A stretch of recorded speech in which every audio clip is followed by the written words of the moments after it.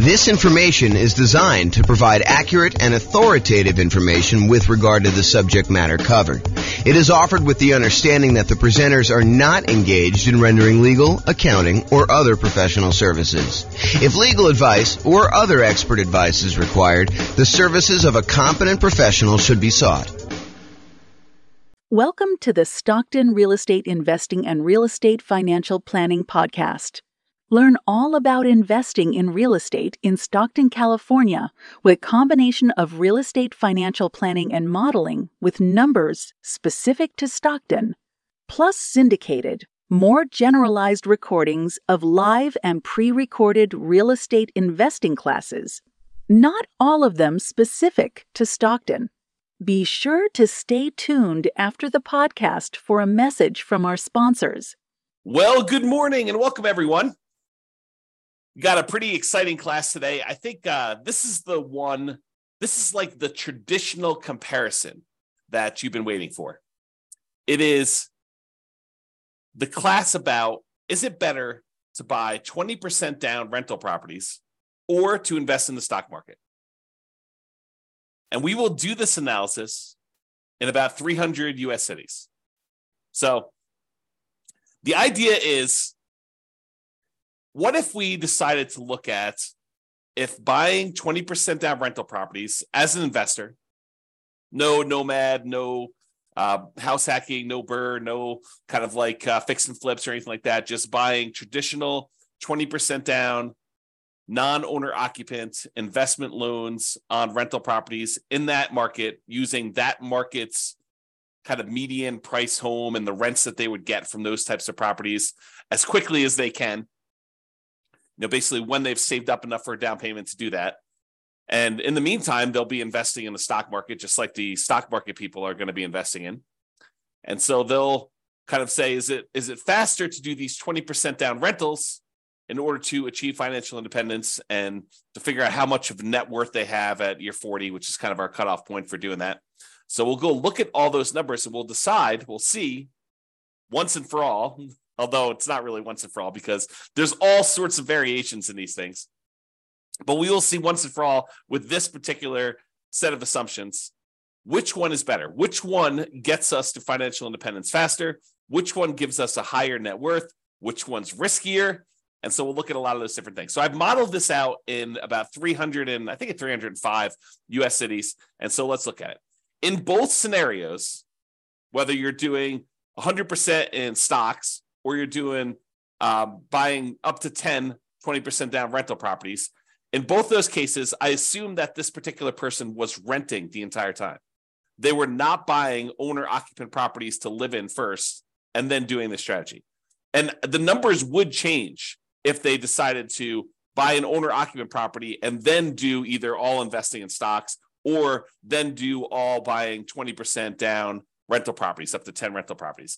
The numbers would definitely change because then they'd have an owner-occupant property. It would change a lot of the characteristics of the investment. That owner-occupant property matters a lot. I'll say it that way. And we'll see that come up time and time again when we do our analysis, because this is sort of like part of a series of classes where I look at comparing two different strategies and I show you how they do head-to-head. In case you haven't noticed, that's what I've been doing. About once per week for these live classes, I've been doing a head-to-head comparison of different strategies, and then we publish this eventually to the podcast and put it on the website and stuff like that. So you can see, though, these different comparisons, and you will see over time that buying that owner-occupant property has a significant impact on how things perform. And most of the time, it's better. So if you get nothing else from this stuff, look hard at whether you should buy an owner-occupant property first in your marketplace. Okay, so in this case, though, we're talking today about putting 20% down, buying rental properties, or investing in stocks. In both of those situations, both those scenarios, they're renting the entire time themselves. They are not moving into a property that they own. Okay, trying to make it as fair of an apples-to-apples comparison as we can. In the cases where they're putting 20% down, they save up their money until they have 20% down for non-owner occupant property, and then they repeat that until they have 10 properties, 10 rentals in total. Then they stop buying. Any extra money that they have coming in, they stick in the stock market, just like the people investing in stocks, except these guys would have 10 rentals at that point. They buy the next property when they've saved up enough money for the down payment, plus any closing costs, plus 6 months of reserves for their personal expenses, plus 6 months of reserves for every property that they own so far. So if they only own 2, they need 6 months of reserves for those 2. If they own 8, they need to do reserves for all 8. And additionally, they need to be able to qualify for the loan based on a 45% debt to income ratio. We don't just give me a pass and say you don't need to qualify for a debt to income ratio. We do that calculation. So in markets where you have, challenging economics, where the prices are really high and rents are not quite that high, and that actually hurts your debt to income ratio because maybe you have negative cash flow on them, then we need to overcome that if you're really close to your debt to income ratio in order to be able to buy the next one. In cases where buying a property has really good cash flow economics, the amount of the price to rent ratio and your expenses on that property are such that when you buy a property, it actually helps your debt to income ratio, then that actually is probably not a factor. Your debt to income ratio will be easy to achieve there. Okay. But we do that calculation. So it's important for you to realize that is a factor in this stuff. And while the 20% down people are saving up to buy their rental properties, they're also investing in the stock market with any extra money they have. So I've assumed that they're taking the extra money that they have and they're investing in, some type of index fund or something like that in order to save up their money and get a return on it while they're waiting to buy their property. So they're not significantly handicapped by having this money in some type of really low return thing, while the other people who are doing only stocks have it in some type of really good stock market account. And the people that are investing in stocks, they don't have any property at all. This is just stocks completely. And if you want to see the comparison of this, I have the URL on the screen. I'll try to put it in the show notes. If you're listening to this on a podcast, so you can kind of go and tag that. If you're watching the video, you can see it there and type it in. Or just go to the model page and you can go find the one that says 20% down payments versus stocks. And you can find it that way too. All right. So what does it mean for them to be financially independent? I want to talk about this so that you understand what triggers someone being financially independent. And this is the same definitions I've been using for people when they're thinking about being financially independent themselves, but this is the mathematical way we determine if someone is financially independent. And it comes from 5 different sources. I'll cover the 3 easy ones first. There are 3 sources that are super easy. It's all the passive income. So passive income from any Social Security, which we're not modeling in this case.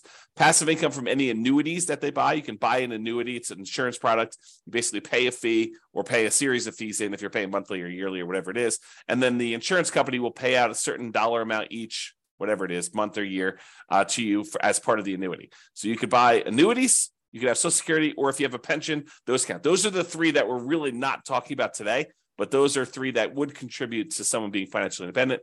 The 2 we're primarily focused on today is, number 1, net positive cash flow from rental properties, and number 2, any invested assets that they have, like assets they have invested in the stock market, as an example, times the safe withdrawal rate. And that gives you, if that number exceeds your expenses, then that means you're financially independent. So either the net positive cash flow you have coming in from your rentals exceeds your expenses, or your invested assets times your safe withdrawal rate exceeds your expenses, or some combination of those 2 exceeds your expenses, then you're considered financially independent. So let's say your expenses, I'll say this too, the expenses in each city vary. So the person living in Mobile, Alabama is earning a different amount than the person living in Los Angeles, California, because they need to be able to afford properties in those marketplaces. And someone who typically works in Los Angeles makes more on average than someone who works in Mobile. Just kind of looking at the numbers of what income people make in different areas of the country, we kind of adjust for that. And we base it on being able to afford a home in that particular marketplace. Okay, so we adjust those. So that's saying if the net positive cash flow from all their rental properties exceeds their expenses. So if you're making $10,000 a month, you need your cash flow from your rentals after all the expenses like taxes, insurance, maintenance, PMI, principal, interest, mortgage, your maintenance, your management, all of the expenses get subtracted. Your net cash flow has to exceed that $10,000 a month in this example. Or if you've got whatever it is, $5 million invested in the stock market, and you're timesing that by a 4% safe withdrawal rate, which I think is what we use for this, then that would be whatever that is per year. 5 million times 4 is that $200,000. So they're making in excess of what they would need to do in that particular case.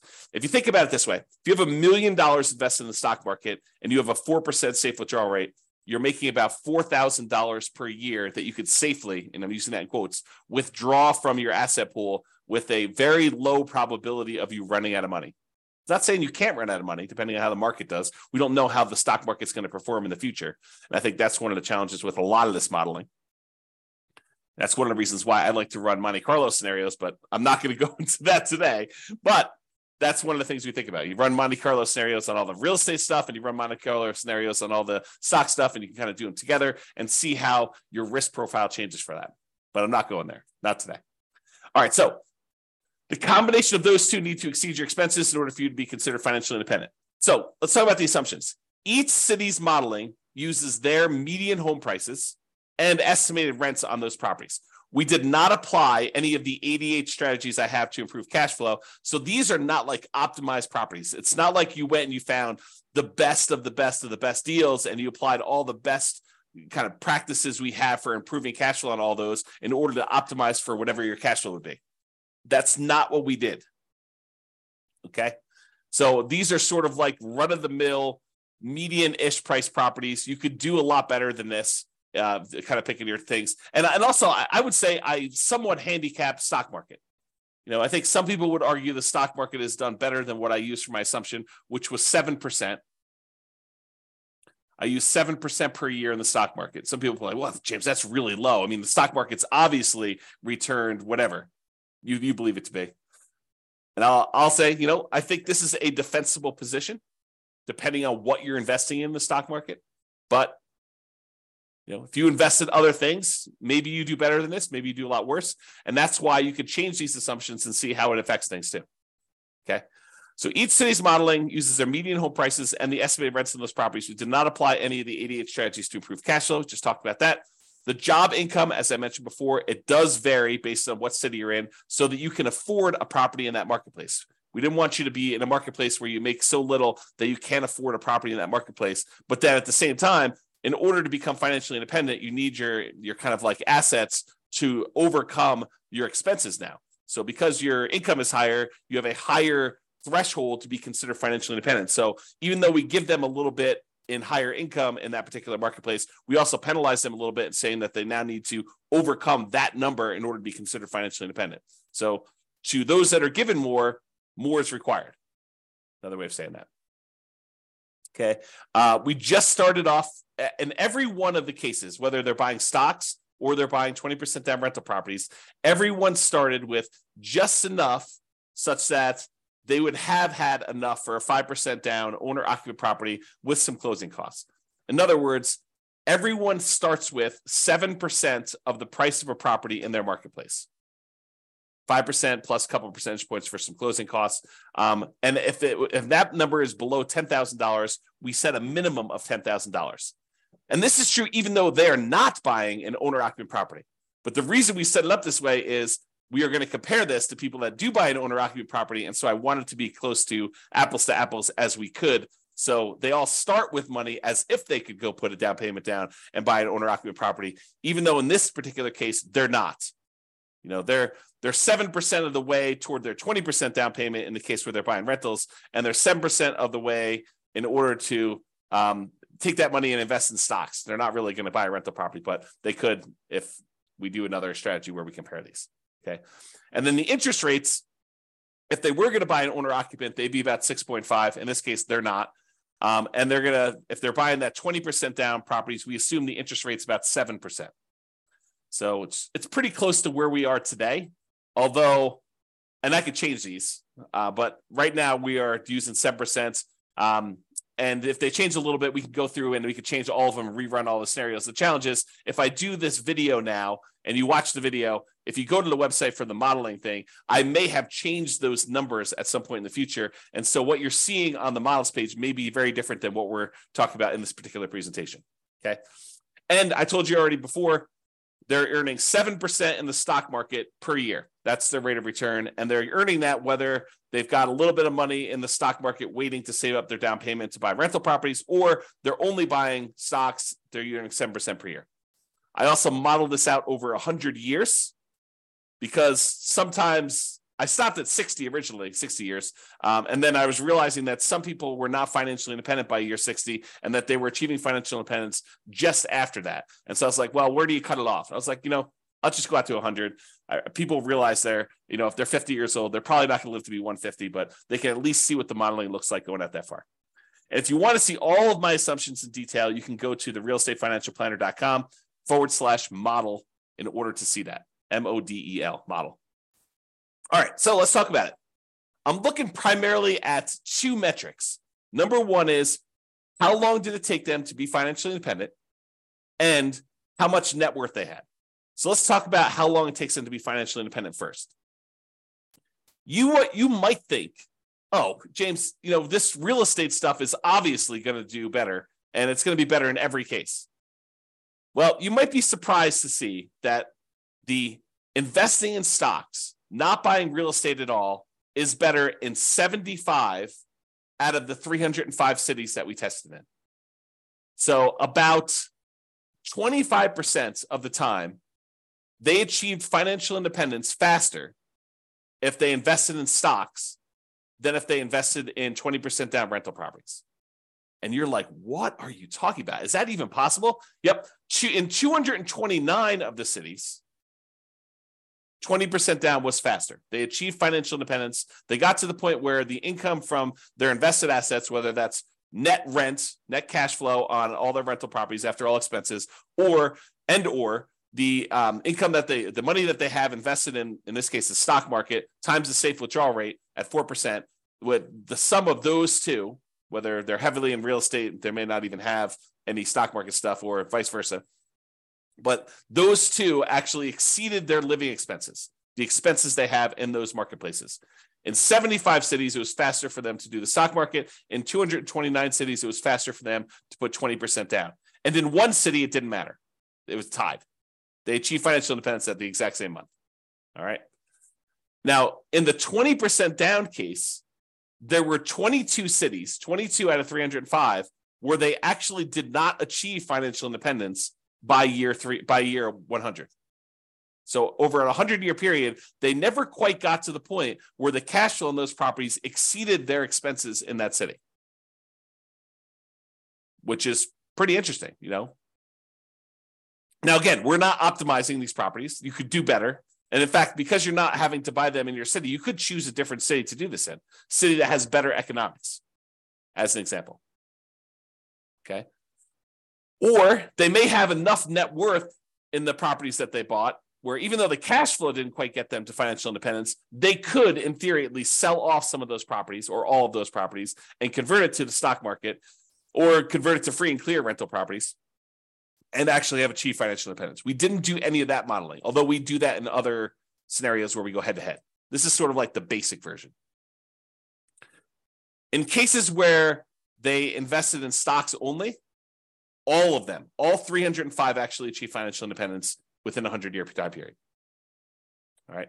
So there were 22 cases where 20% down did not, and there were 305, all of them achieved it when they did stocks.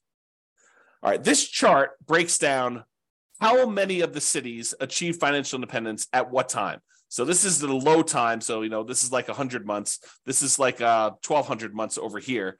The red kind of area is the number of 20% down ones that achieve financial independence there. So, for example, at about the 300-month mark, there were about 20 of the cities that achieved financial independence. And you can see that the 20% down ones are spread out, I wouldn't say exactly evenly, but relatively evenly over time. Kind of like a little bit more in this kind of like 200 to 600 range, a lot fewer the later on you go. There are a couple really early ones where you achieve financial independence very, very early in those cities. However, the stock market one is very different looking. There's a whole bunch, almost 80 cities that achieve financial independence, just after this, whatever this is, 550 month period. And then there's a bunch that kind of achieve it right after that. And then a whole bunch kind of like taper off so you don't have very many at all the later you go. And so you could see the characteristics of when you achieve financial independence look very different depending on whether you're doing 20% down or you're doing stocks only in those different markets. Like when you're likely to be financially independent looks very different. There's a wide range when you put 20% down. There's a kind of like hard left-hand side, lower end boundary for the stock market one, but then it kind of grows, kind of like tapers off pretty rapidly there. And a lot more of them achieve financial independence kind of like in this time period, if you're looking at that. Okay. All right. Now this chart, this shows you how much better, how much faster investing in stocks is or investing in 20% down is for each individual city. So each one of these dots is a particular city. The number here on the left-hand side shows you how many months better or worse it is. So here's 0. On 0, these would be the same. So this is the one where it was exactly the same. But if it's greater here, if it's green, it means that the stock market one was better by that many months. So there are times when investing in stocks was almost, I don't know, what is that? 250 months, 20 years better. So there are times when investing in stocks was 20 years faster than investing in 20% down rentals. However, there were times when investing in rental properties, putting 20% down was 20 years better for these cities. So there's a wide range, a big difference between these. I'll tell you, it looks just eyeballing it that there are times when investing in 20% down is a lot better, way better than it is when you do the invest in stocks. And there are fewer times here where they are better than if you invest in stocks. So you can kind of see the number here. Now, this is also on a scale showing you the price of houses in that marketplace, because I'm often asked, James, so is it like the more expensive houses that where it's better to actually do the stocks, or is it like the cheaper houses, or does it matter? And in this case, I would say it doesn't really matter. There's probably a few more of the ones where 20% down is better, where you have cheaper houses, but and there's so few data points up here that I wouldn't say that it's generally better here, although there are 2 data points with really expensive houses where it was better to do stocks. However, there was one here where it was really, really expensive, where it's better to put 20% down. So I don't know. I think the general trend is maybe a little bit in favor of 20% down rentals over stocks on the lower end, but not by like a ridiculous amount. It's not like it's universally true. There are some over here where you're less than $250,000 for a house where it was still better in order for you to buy, to invest in stocks than it was for you to buy rental properties. Okay. All right. So let's talk about net worth. We talked about the speed to getting to financial independence. Now, who has a higher net worth at year 40, whether you invest in 20% down rentals or you invest in stocks? So in 34 cities, a little bit more than 10%, in 34 cities, you have a higher net worth investing at year 40, investing in stocks than investing 20% down in rental properties. However, in 271 cities, you have a higher net worth if you invest in rental properties. So about 90% of the time, you'd be better off from a net worth perspective investing in 20% down rentals. For about 10% of the time, you would have been better off investing in stocks, which I think surprises a lot of people. They're like, real estate, it's always better. It's not always better. It's most of the time it's better, but it's not universally every single time better. And honestly, we're sort of handicapping both in some ways, right? We're not picking ideal rental properties. So you could say, well, you're really sort of like giving the short end of the stick to the 20% down rentals. Yeah, but I'm also not doing crazy aggressive, a 12% return per year in the stock market either. So both of them are sort of handicapped. And depending on what actually happens, we won't even know. Like we could predict the future right now, based on some reasonable assumptions about what has happened in the past. But I mean, we could see 17% per year in the stock market. And in that case, the stock market would do probably better than a lot of real estate stuff, provided the real estate does the same as what it's done. Or real estate could go on a tear. I mean, this last year, when interest rates have risen, it's been slowed down quite a bit as we try to get inflation under control. However, going back even before that, the last 5 years, where real estate prices have gone up like crazy, if that growth rate were to continue, yeah, real estate would look amazing, right?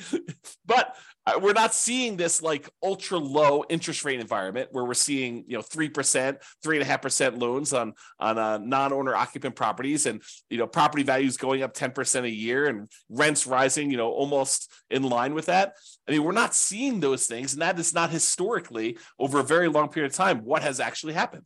So I don't think we could use those numbers and be kind of like reasonable about stuff, to be fair.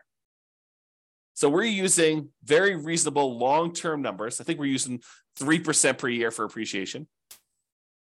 Got to give you an idea. We're using current interest rates, current rents. Although I'm not an expert in every one of these markets. Maybe you go look at my assumptions for your particular city. And you're like, James, you're off. You're wrong on these numbers. Okay, fine. Reach out to me. Tell me what the right numbers are. We'll rerun them and do it. But it's only going to affect one of the cities. So a lot of these cities I feel pretty confident in. Maybe not every one of them.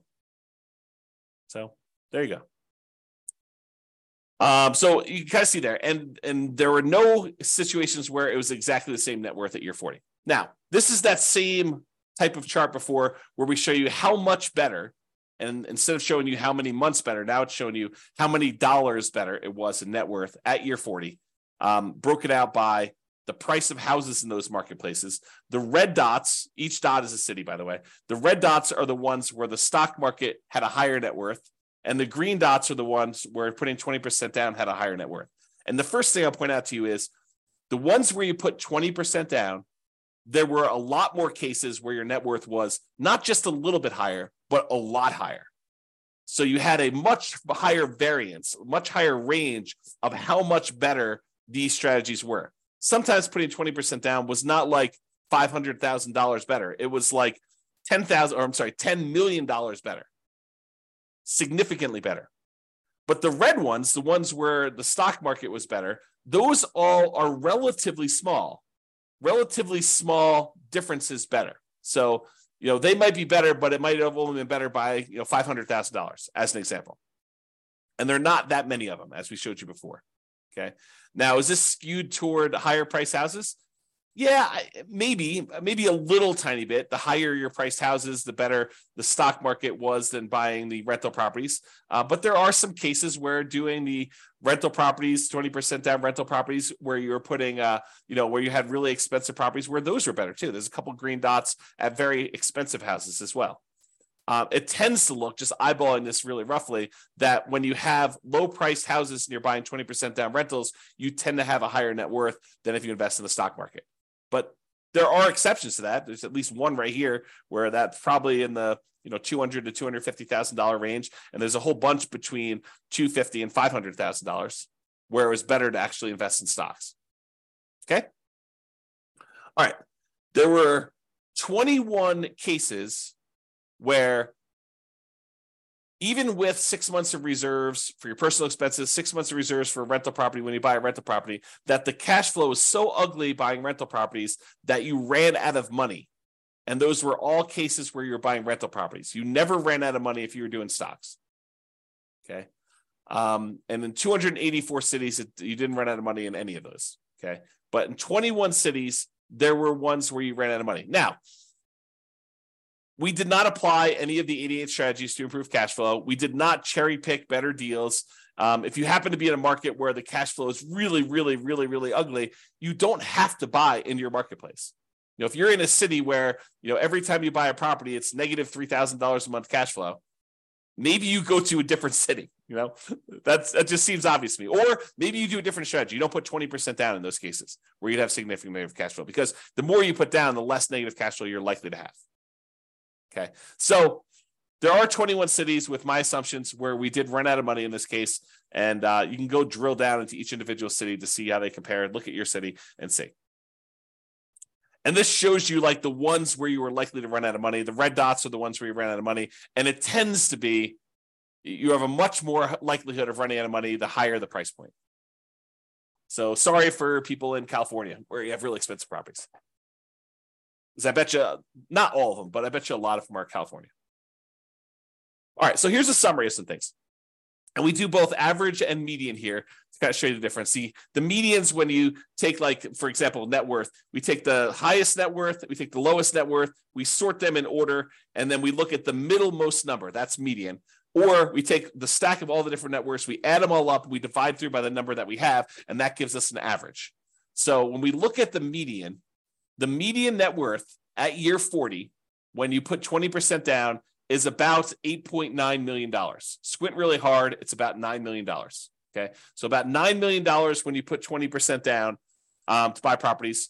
That's the middlemost number at year 40 for kind of net worth. Now realize these are in inflated 40 years in the future dollars. If we want to think about what that number means in today's dollars, it's about a third of that. So squint really hard, and it's about $3 million in net worth in today's dollars.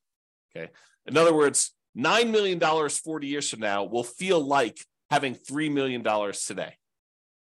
So if you have $3 million today, that's about what it will feel like to have $9 million 40 years in the future, just from inflation. So the 20% down has $9 million, 8.9. When you invest only in stocks, the median at year 40 is about $4 million. So it's almost $5 million difference in net worth. Better if you put 20% down. So on median, the middlemost one here was almost $5 million better if you put 20% down versus if you invested just in stocks. That's a significant difference. And if you look at average, the average for 20% down for net worth was almost 12 million versus just about 4 million for the stocks. So it's almost $8 million difference if you look at average. All right.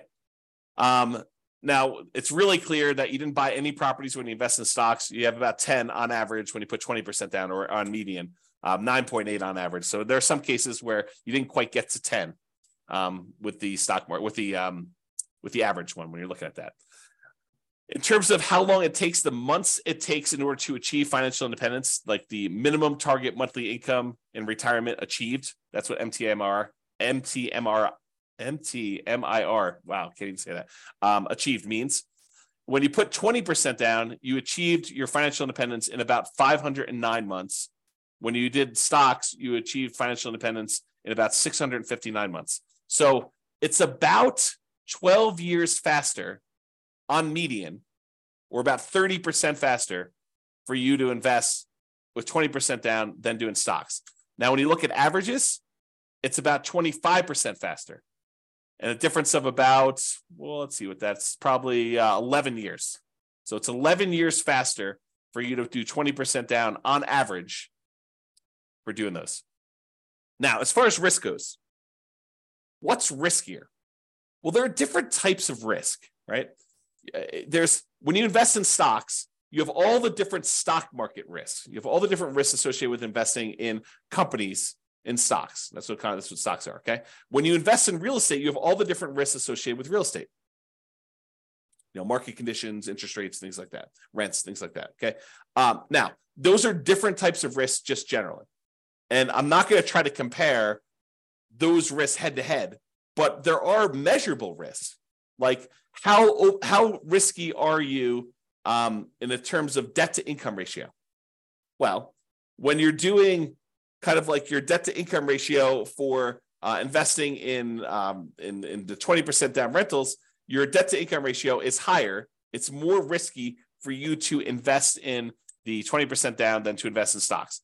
And the average debt to net worth, 47% on average compared to zero, or the average debt to account balance, 219.84% to 0%. So in other words, because you're taking on debt when you're buying these 20% down rentals, and you're not taking on any debt when you do the stock market ones, you will find that you are riskier doing 20% down than if you are not doing 20% down, than if you're not taking on any debt at all. Okay, so in general, it is riskier to put 20% down. All right. I think I've been talking about this idea throughout, but median property and rent. You could apply the 88 strategies we have to improve cash flow, to improve the numbers for the one that has rentals. we're basically using the median price properties and what rent might be on those properties in each market. You should be able to choose and do better than that. And I do model some of those improvements in the other scenarios that we run or the ones that we plan on doing videos for in the future. So you'll see the impact of that as we go, or go look them up now. There are a lot of them are available. Now, if you happen to be an expert in your local marketplace, you look at my assumptions, and you're like, James, these numbers are off, go ahead and reach out to me and I can change them. And we'll change them and we'll rerun everything. Okay. Now, I'm not trying to find like the best case. I'm not trying to find the fact that you are a super deal finder and that you're able to find these ridiculously amazing, kind of like a really exceptional deals. What I want to find are deals where the typical real estate investor in that marketplace could do those deals. Where any investor comes in there, they could find a deal like what we're describing. I don't want to do like if you're like the top 1% of investors, you'll be able to uncover these deals. That's not reasonable. It's not a reasonable assumption for us modeling this long-term. Okay. Now, again, if you were moving into these properties, you'd have to buy into your local marketplace. But you could say, hey, I'm in a marketplace where cash flow is really, really ugly buying here. Maybe I should go look at another market around me or another market out of state, and I could invest in those. We did not model that, even though we would probably choose to do that, right? In a lot of cases, we're looking at a market, we're like, this is really ugly. I don't want to voluntarily take on a property that has negative $3,000 in cash flow. Maybe I'll go put more down, change my strategy, buy properties free and clear, go to a different market. There are all these different things we could do where we're not really limited by voluntarily doing really bad investing, really unsavory, high negative cash flow investing in that marketplace. So it could be a lot better than what we're showing if we use some just really basic common sense stuff of changing our strategy or doing something slightly different or applying the strategies to improve cash flow or whatever we're doing there. And then obviously investing in stocks is not directly affected by which market you're in. However, it is indirectly affected by how much you ended up starting with, because if you're in a more expensive market, you end up starting with a little bit more money. The amount you're earning, so if you're earning more in a marketplace, you actually are setting aside more into the stock market investments. How much you're saving and the criteria to be considered financially independent, because if you're in a more expensive market, your expenses are higher, so you need a higher hurdle to overcome to be considered financially independent. So all those things do factor in. I do take that into account. All right, so in conclusion, in our current market conditions, current prices, current interest rates, current rents in about 300 U.S. markets, using what I would refer to as less than ideal median price to rent properties, putting 20% down tends to outperform investing in stocks in terms of net worth and speed to financial independence. The market does matter, though. In some markets, investing in stocks is faster, more profitable, and arguably better. Generally, investing in real estate tends to be riskier, whenever you measure risk with debt, especially. It's best if you look closer at your specific market and apply as many of the 88 cash flow improving strategies as practically possible to improve on your own personal implementation. And you can do that. Just go to realestatefinancialplanner.com/model, MODEL, and you can see your city and go drill down into we probably have a couple dozen up right now. I'm planning on adding till we get to about 100. Provided the server can handle that load. We'll see how it goes as I really ramp up and do a lot more of these, because realize we're not just doing one, we're doing 300 every time we add one. So it gets very large. The data sets get very large over time. All right, so that's all I got for you. I hope you enjoyed this presentation. This has been James Orr. Have a great day. Bye-bye for now. With home prices up, mortgage interest rates up, and rents up, but not quite enough to counteract the higher prices and interest rates, cash flow on rental properties in Stockton is harder than ever. Book a call with the Real Estate Financial Planner to apply our proprietary 88 strategies to improve cash flow on your rentals. See the show notes for a link to schedule your call and improve your cash flow today. If you're a real estate agent, lender, or professional in Stockton that wants to help our real estate investor listeners, consider reaching out to learn about collaboration opportunities with this podcast. We'd love to add more value to our listeners by having you assist our investors buy, sell, and finance their real estate investments. See the show notes to schedule a call to discuss collaboration opportunities